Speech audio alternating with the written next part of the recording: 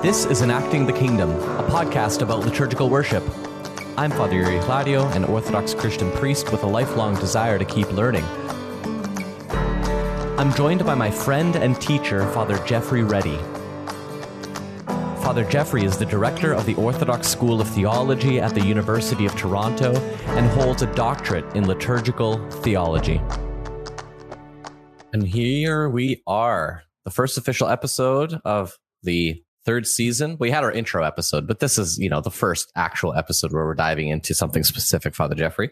Getting into the meat of it, yeah. Indeed. And we're talking specifically about the prayers for the mother and child. So one thing that a lot of people might not be familiar with is that there are a series of prayers that are done, when a mother who's, like, let's say an Orthodox Christian family the mother has given birth. There's prayers on the first day after the woman has given birth to the child. There's prayers at the time of the naming of the child on the 8th day. There are prayers for the woman on the 40th day of childbirth, right? And then there's various traditions about, should the mother should maybe stay away from church for 40 days just as a time of recovery. Or there's a lot of, preparation for welcoming back mother and child to the church. Before we get to any of those specifics, though, Father Jeffrey, I think it'd be worth maybe diving a little bit deeper into that topic of infant baptism. So infant baptism being something that the Orthodox Church does for families that are practicing Orthodox Christianity. So a lot of these prayers, like the prayer first day after the woman has given birth, they're for the child and the mother, and they're almost seen as a prelude to the full welcoming of the child into the church through the sacrament of baptism. So let's maybe start there. We baptize babies, but that seems to be what we do, isn't it, Father Jeffrey? Well, yeah, in the introductory episode, we alluded to this briefly.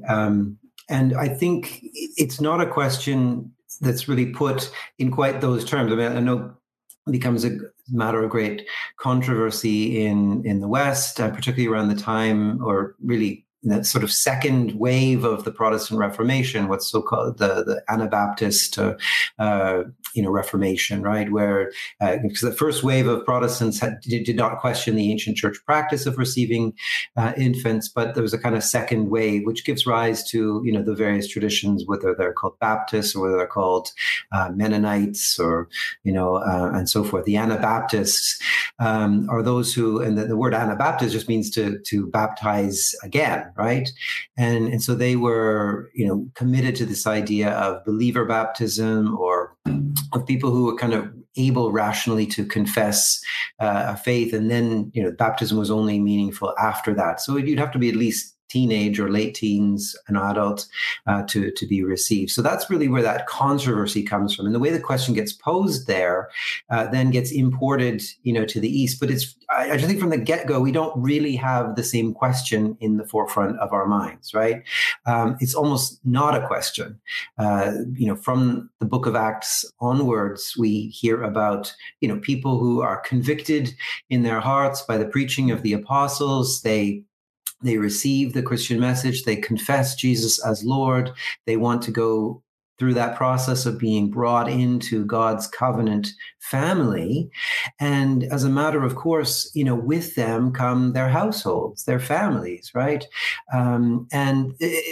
Because of the thinking about the way the church is constructed as the extension of God's covenant relationship with Israel, his covenant family, that we are all sons and daughters, we are all reborn into new creation. All of that way of thinking about the church, it quite naturally extends to all, right?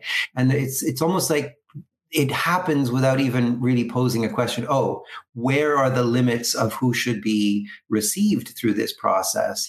Are there criteria? Well, no, the criterion is simply this response of faith and love to God's invitation, right? So the apostles preach, people respond, and then with them, they bring everyone and everything in their household, in their family, and so forth. And so at no point do you actually find in the early church a discussion of this question. It's done as a matter of course. And I think it is to do with the way that the church is thought of, kind of as a family. And I think if the question were to be posed, if you were to take that 17th century question and go back, people would be very bemused, by it. And they would wonder, about how you've constructed it, about, what do you mean you have to have some kind of rational, ability to understand? Sure, none of us understand. All we know is God loves us and we are responding, out of love and faith, and it's all grace, isn't it? So, I just think, there's a wrongness about even posing the question, do Orthodox, accept infant baptism? Well, it's very hard to ask the question in a way that you can get a meaningful answer. Now, the fact that the practice continued over many centuries, and we said this in the introductory episode as well, that the normal practice is that, it's for people who are a little bit older, including, a lot of adults. Even people who were born into Christian families would be, would wait. But it wasn't on the basis on which the question is set in the 17th century, right? It actually in the early church had far more to do with this idea of, that with baptism, we are remade, we are a new creation, and we are essentially made saints, right? And the business from that day forward is to implement what is, right? With our rebirth in baptism, with our personal Pentecost, the descent of the Holy Spirit, the indwelling of the Holy Spirit, we have all the gifts to be saints. So the job then is to implement that, to draw down on that, not to kind of earn our way to that, right? It's not the beginning of a process. It is the eschatological moment of entering the kingdom. And so some, in fact, a great deal of people would have thought, well, actually, what is the way back if you do that and then you kind of mess up, right? And so until the sacrament of confession emerges and has a whole complicated history, we could maybe do a whole podcast or series on that at some point, Father Yuri, but until that happens, there's a real reluctance. And the debate in the early church is not about whether infants should be received, but whether is it possible that having been baptized, that you can fall away and then come back, right? And there's a good deal of debate over that. Some of the early, authorities and church fathers will say quite clearly, no, it's a once for all deal.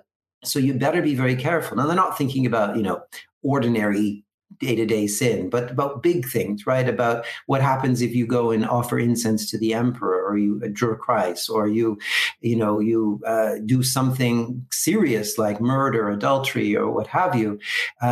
Is there a way back? And for centuries there isn't, right? Until finally, the penitence and confession come along.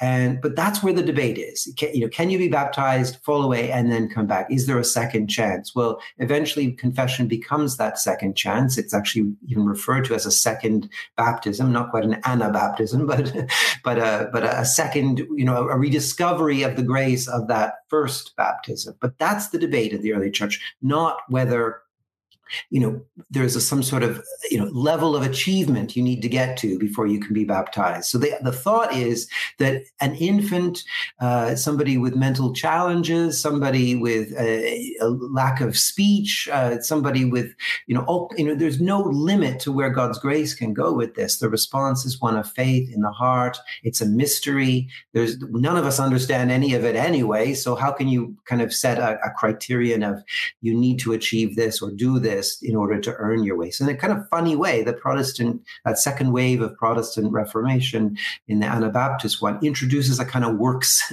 righteousness. And, you have to be able to do this work of confession rationally of faith before you can earn your way to baptism.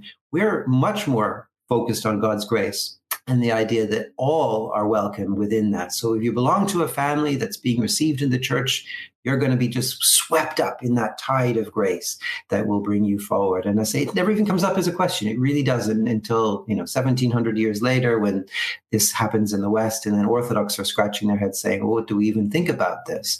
And by then, the 1,700 years of, infants received, but I say in the Middle Byzantine period, about a very different kind of thinking about it. It's more kind of toddlers or early early childhood, but with that capacity for memory. And I think, that's an interesting thing that we can think about as we go through the whole service of baptism and think about why we might want people to actually remember this sacramentally, this experience of it. But it's a very different question from having earned it. This is more about how it can possibly continue to benefit you, particularly in light of you need to stick to your baptism. You need to live it out. You need to implement it and not just accept the fact that this is your ticket to salvation or something. I'll share a story with you about my best friend. So he comes from an Anabaptist tradition, and we were one day talking about baptism, and we're talking specifically about in the Anabaptist tradition, it's sort of a believer's baptism where you have to be able to profess your faith in front of the community, right? You have to sort of give your testimony, so to speak, and then you can get baptized, right? And I know of people who don't get baptized because they just don't want to do any public speaking.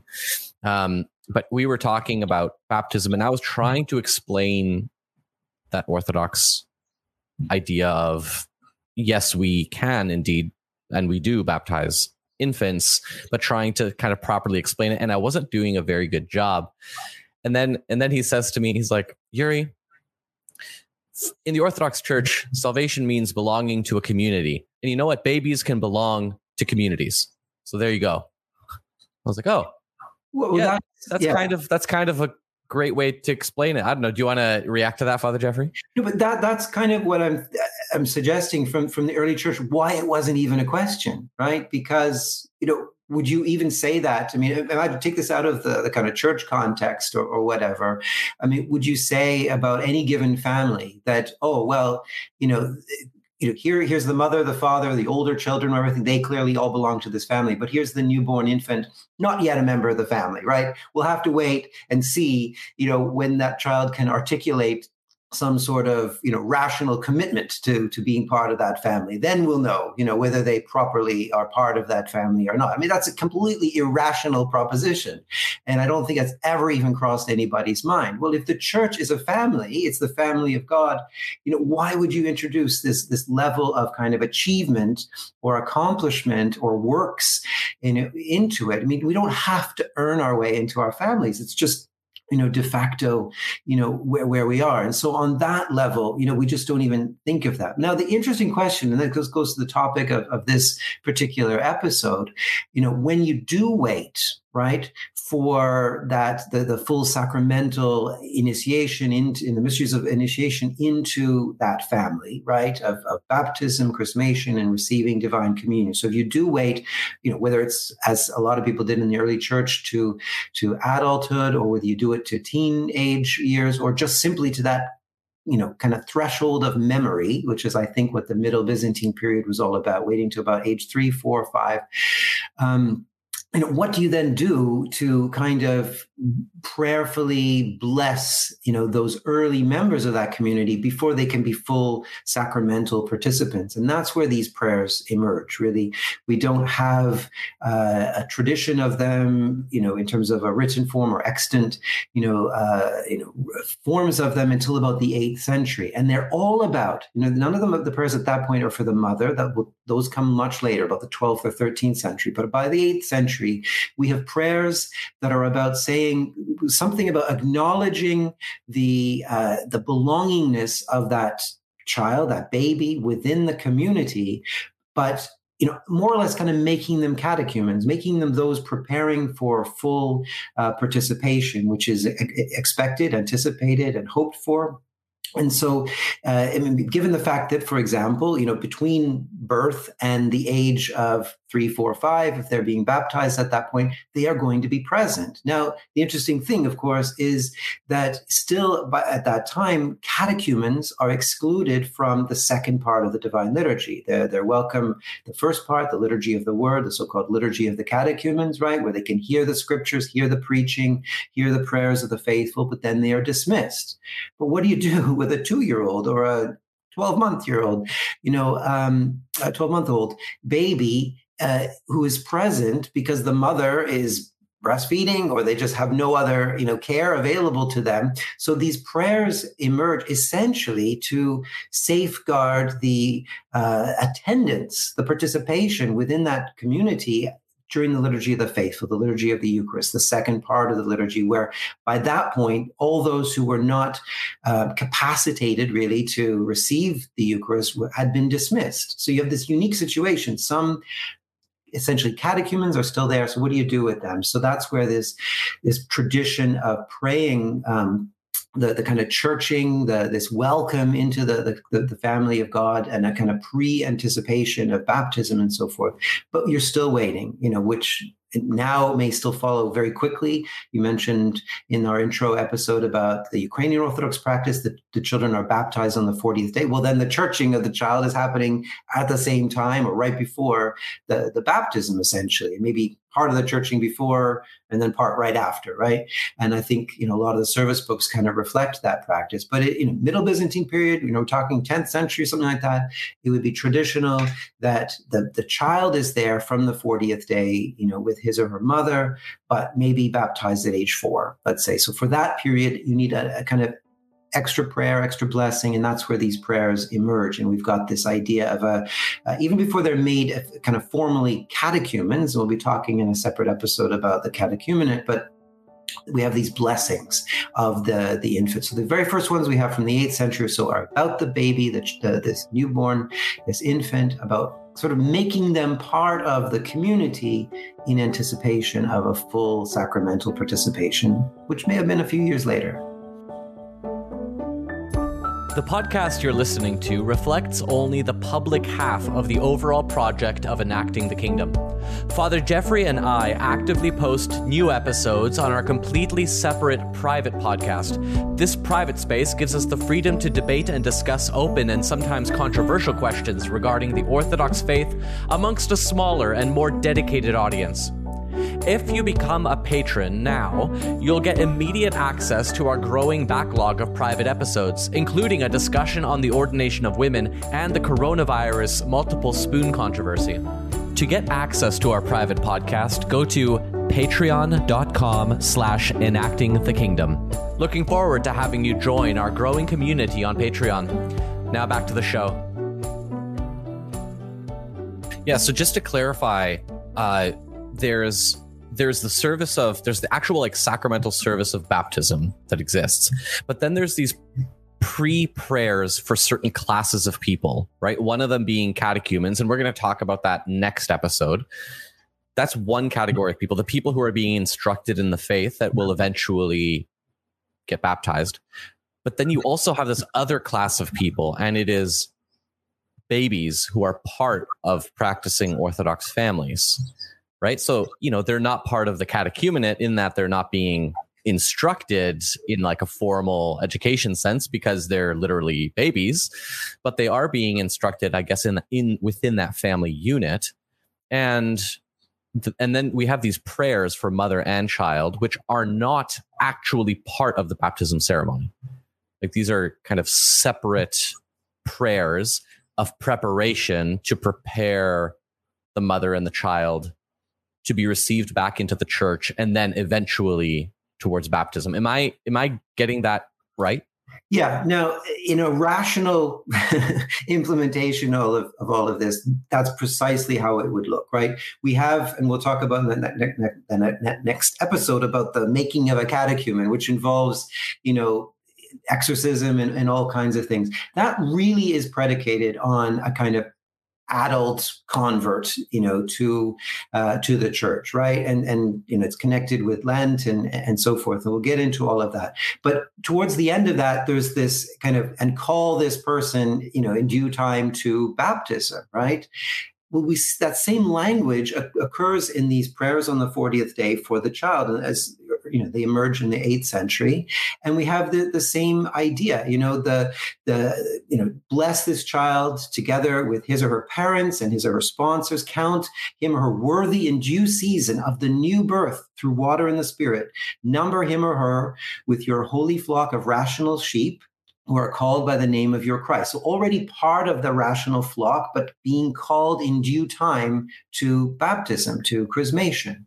And so essentially what these prayers for the child on the 40th day are, that's the making of a catechumen, right? You don't need then to apply the service of the making of a catechumen to people in that category, those who are in a Christian household, who are already, because they're part of that community, considered to be, participants in that wider family. They have to yet go through the fullness of baptism, but they are already kind of grafted into the community in that way. So these are the prayers of making a catechumen for people in that situation. You wouldn't therefore repeat them in a rational implementation of all of this. Now, what happens usually is that both these prayers are prayed and, right at the moment of baptism, the full, prayers of exorcism and making a catechumen. So we kind of double up a little bit, on this. But here's, where the two things come from two different places, but they're both directed towards the same end, purpose and telos here, of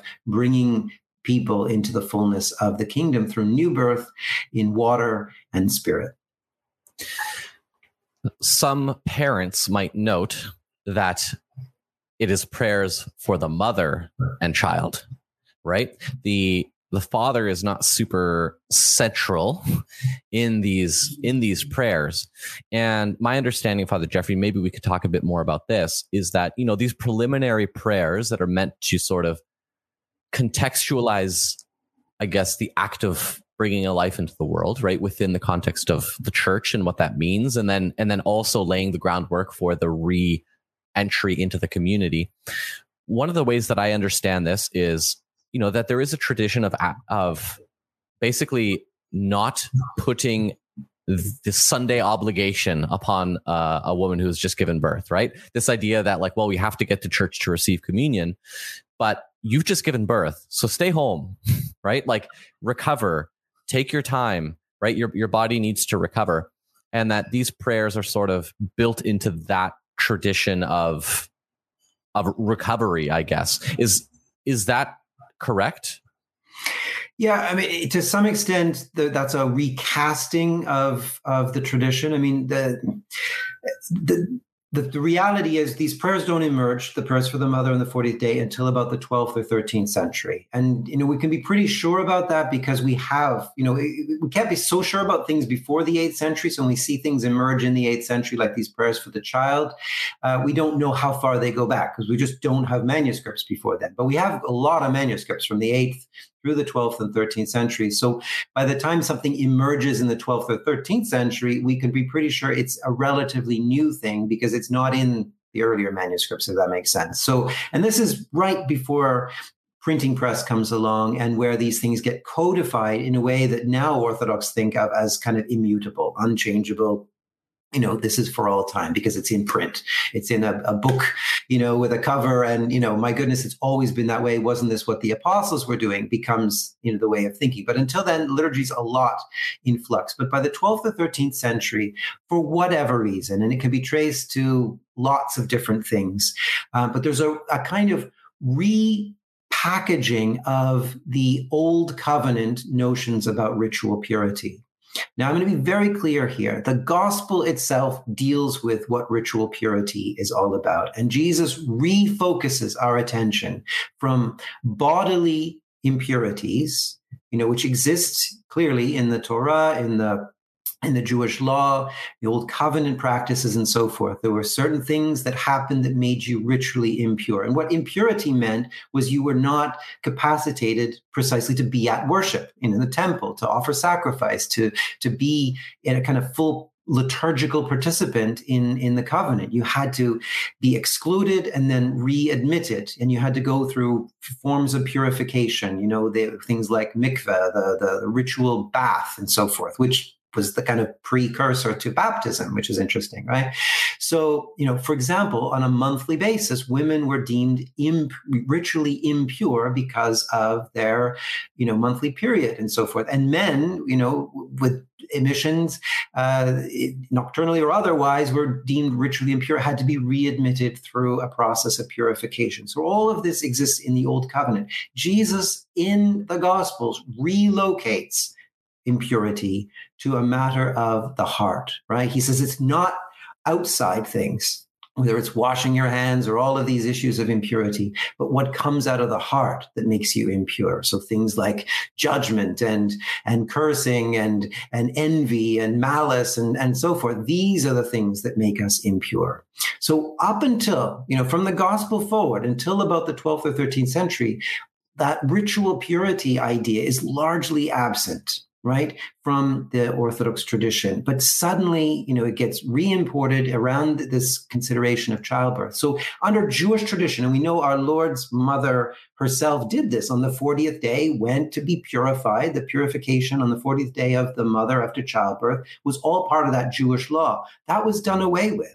Jesus, yes, was brought as an infant. The whole story of the meeting of the Lord in the temple and everything, but that was predicated on an Old Testament ideas about impurity. That was replaced. But by the 12th or 13th century, it's coming back in. So now no longer do you have just prayers for the child to make the child a catechumen, essentially, within this Christian household. You now have prayers to get rid of the defilement, the uncleanness, the ritual impurity of the mother. Right? That having gone through the process of childbirth, which involves, a lot of blood, a lot of, emission of bodily fluids and so forth. It's a messy business. But Christianity had until that point really gotten away from the idea that made one impure. It was just part of life, but what makes us impure is it's what comes out of our hearts. But now suddenly we re-import these categories in relation to childbirth, and the woman is deemed impure. So you mentioned the father's not mentioned. Well, he didn't get messy through this process, right? I mean, his business was done 9 months before. So at this point, the woman is excluded from the liturgical community for those 40 days, and then has to re-enter by some undoing of the uncleanness of the ritual impurity and so forth. So that's the kind of textual liturgical reality that's being reflected. As I say, it's contrary to the gospel. It undermines, it inverts the gospel in a big way. Now, the cast that you gave to it, I think, is a much gentler and friendlier and maybe more in keeping with the gospel way of approaching it. I've presented this, myself to people because, in fact, there are canons that say you are to be at every Eucharistic assembly, right? So the canons say that if you miss 3 Sundays in a row and you're in town and have no good reason to have been missing, then you are actually excommunicated and you need to come back through confession. Well, what this grace period of 40 days says, particularly, until very recently, childbirth was a life and death matter, right? A lot of women died in childbirth because of germs and bacteria that we didn't know about. And so people weren't necessarily sterilizing the equipment and hands and everything being used in this. And women died of infections in tremendous numbers. Just go to visit a 19th century graveyard and you will see how many young women are dying about a day after their child also died or whatever. Makes for very sad reading. Well, in that sort of situation, you want to make every precaution so that the woman is given a chance to recover full health and so forth. So I like the idea of saying you're excluded from the necessity of being in church. You got 6 weeks essentially. And, when you do come, we'll welcome you back. But that's not what the prayers are saying. I think we could retain something of this, with all of the tradition of that and the connection with our Lord and his mother. I think people want to do that too. But really take it out of that idea that the woman has actually somehow sinned or transgressed by, the messiness of childbirth. Because what an extra burden that is to weigh upon people who are going through this tremendous mystery of giving birth, bringing new life into the world. To put guilt onto that and shame and impurity seems to me highly unchristian and contrary, to the gospel. But we can sort of say, actually, take the 6 weeks, form that bond with your child, and it's not even just because today the issues of maybe the cleanliness of that and the germs and everything, we've largely got rid of that, and thankfully a lot of women most women survive childbirth in a way that they hadn't before, but we still have this idea of the latching on of the child and intimate breastfeeding and frequent breastfeeding and care and everything, and to give that 6 weeks I think is a highly pastoral thing to do. So let's do that,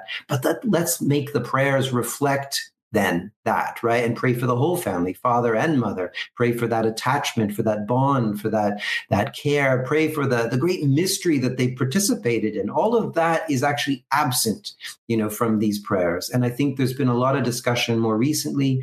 The Ecumenical Patriarchate has taken a great lead in this. In fact, has said, don't use the prayers as they exist from the 13th century. These are not appropriate. They don't reflect the gospel. And some efforts are being made to kind of introduce something new. So let's not throw proverbially the baby out with the bathwater.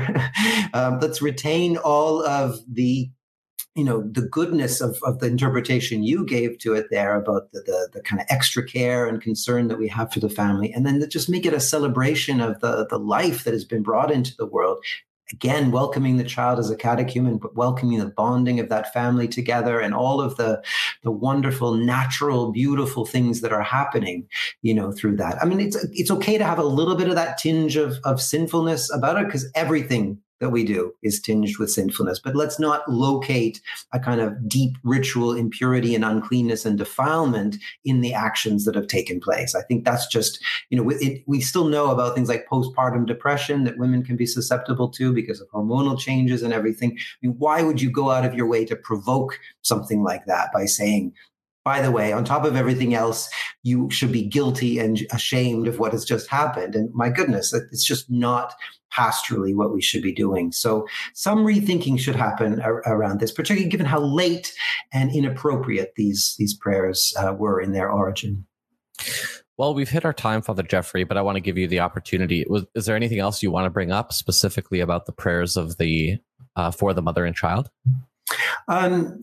We'll maybe touch on this at some other episode in the series, but let me just mention that there's this further dimension to it, because at the time of the prayers for mother and child on the 40th day, there's also the so-called churching, which takes place where the child is, again, imagining a small infant, because you wouldn't imagine anybody larger than that being carried in, but taken up in the arms of the presbyter, and very reminiscent to Simeon receiving our Lord. So this is a beautiful thing. And in fact, entering into the church while the presbyter is reciting the prayer of Saint Simeon. And I refer people back to that episode, the several episodes that we talked about the Song of Simeon in Vespers and how beautiful that is. So all that's really, really lovely. But then there's this further complication of the tradition of taking the child into the altar area, into the sanctuary behind the holy table, and making a circuit as some of those prayers are being prayed. Initially, that was babies who were male and female, but only after the time of baptism, because you couldn't imagine an unbaptized person, even if they had been made a catechumen, being brought in through that circuit. So that was a post-baptismal thing, but that kind of got joined together with these prayers on the 40th day. So then you got unbaptized people, because they were not yet, they'd just been welcomed into the church on the 40th day, doing that. And then, because of kind of more modern, basically sexism and so forth, because a lot of our kind of male dominating female ideas come from the modern period, not from ancient ideas.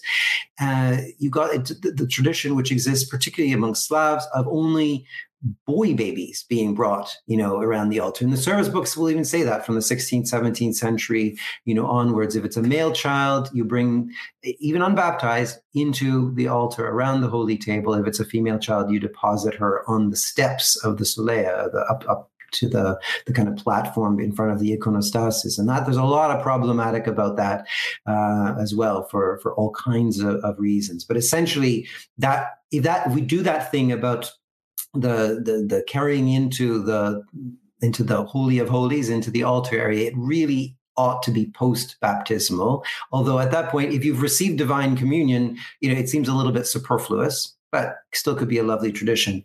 But it certainly should be male and female, no distinction, made between them. Or you just simply locate the bringing into the church with the prayer of Saint Simeon on the prayers of the 40th day, but you don't enter into the altar, because really nobody who's not baptized should be ever going back there. You go there if you have a good reason, you're baptized, and we all have access to that because of our baptism, not because of, we're male or female or what have you. So, I mean, that's a very short description of all that. Maybe it'll come up again as we talk about different parts of the service as we go through this series. Yeah, thank you very much to our audience. Stay tuned for next week's episode where we go through what it means to be a catechumen and what does that look like and how does that relate to the journey towards baptism. So we'll see you next week. Enacting the Kingdom is a patron-supported show, and if you're not a patron, you're only getting half of everything we create.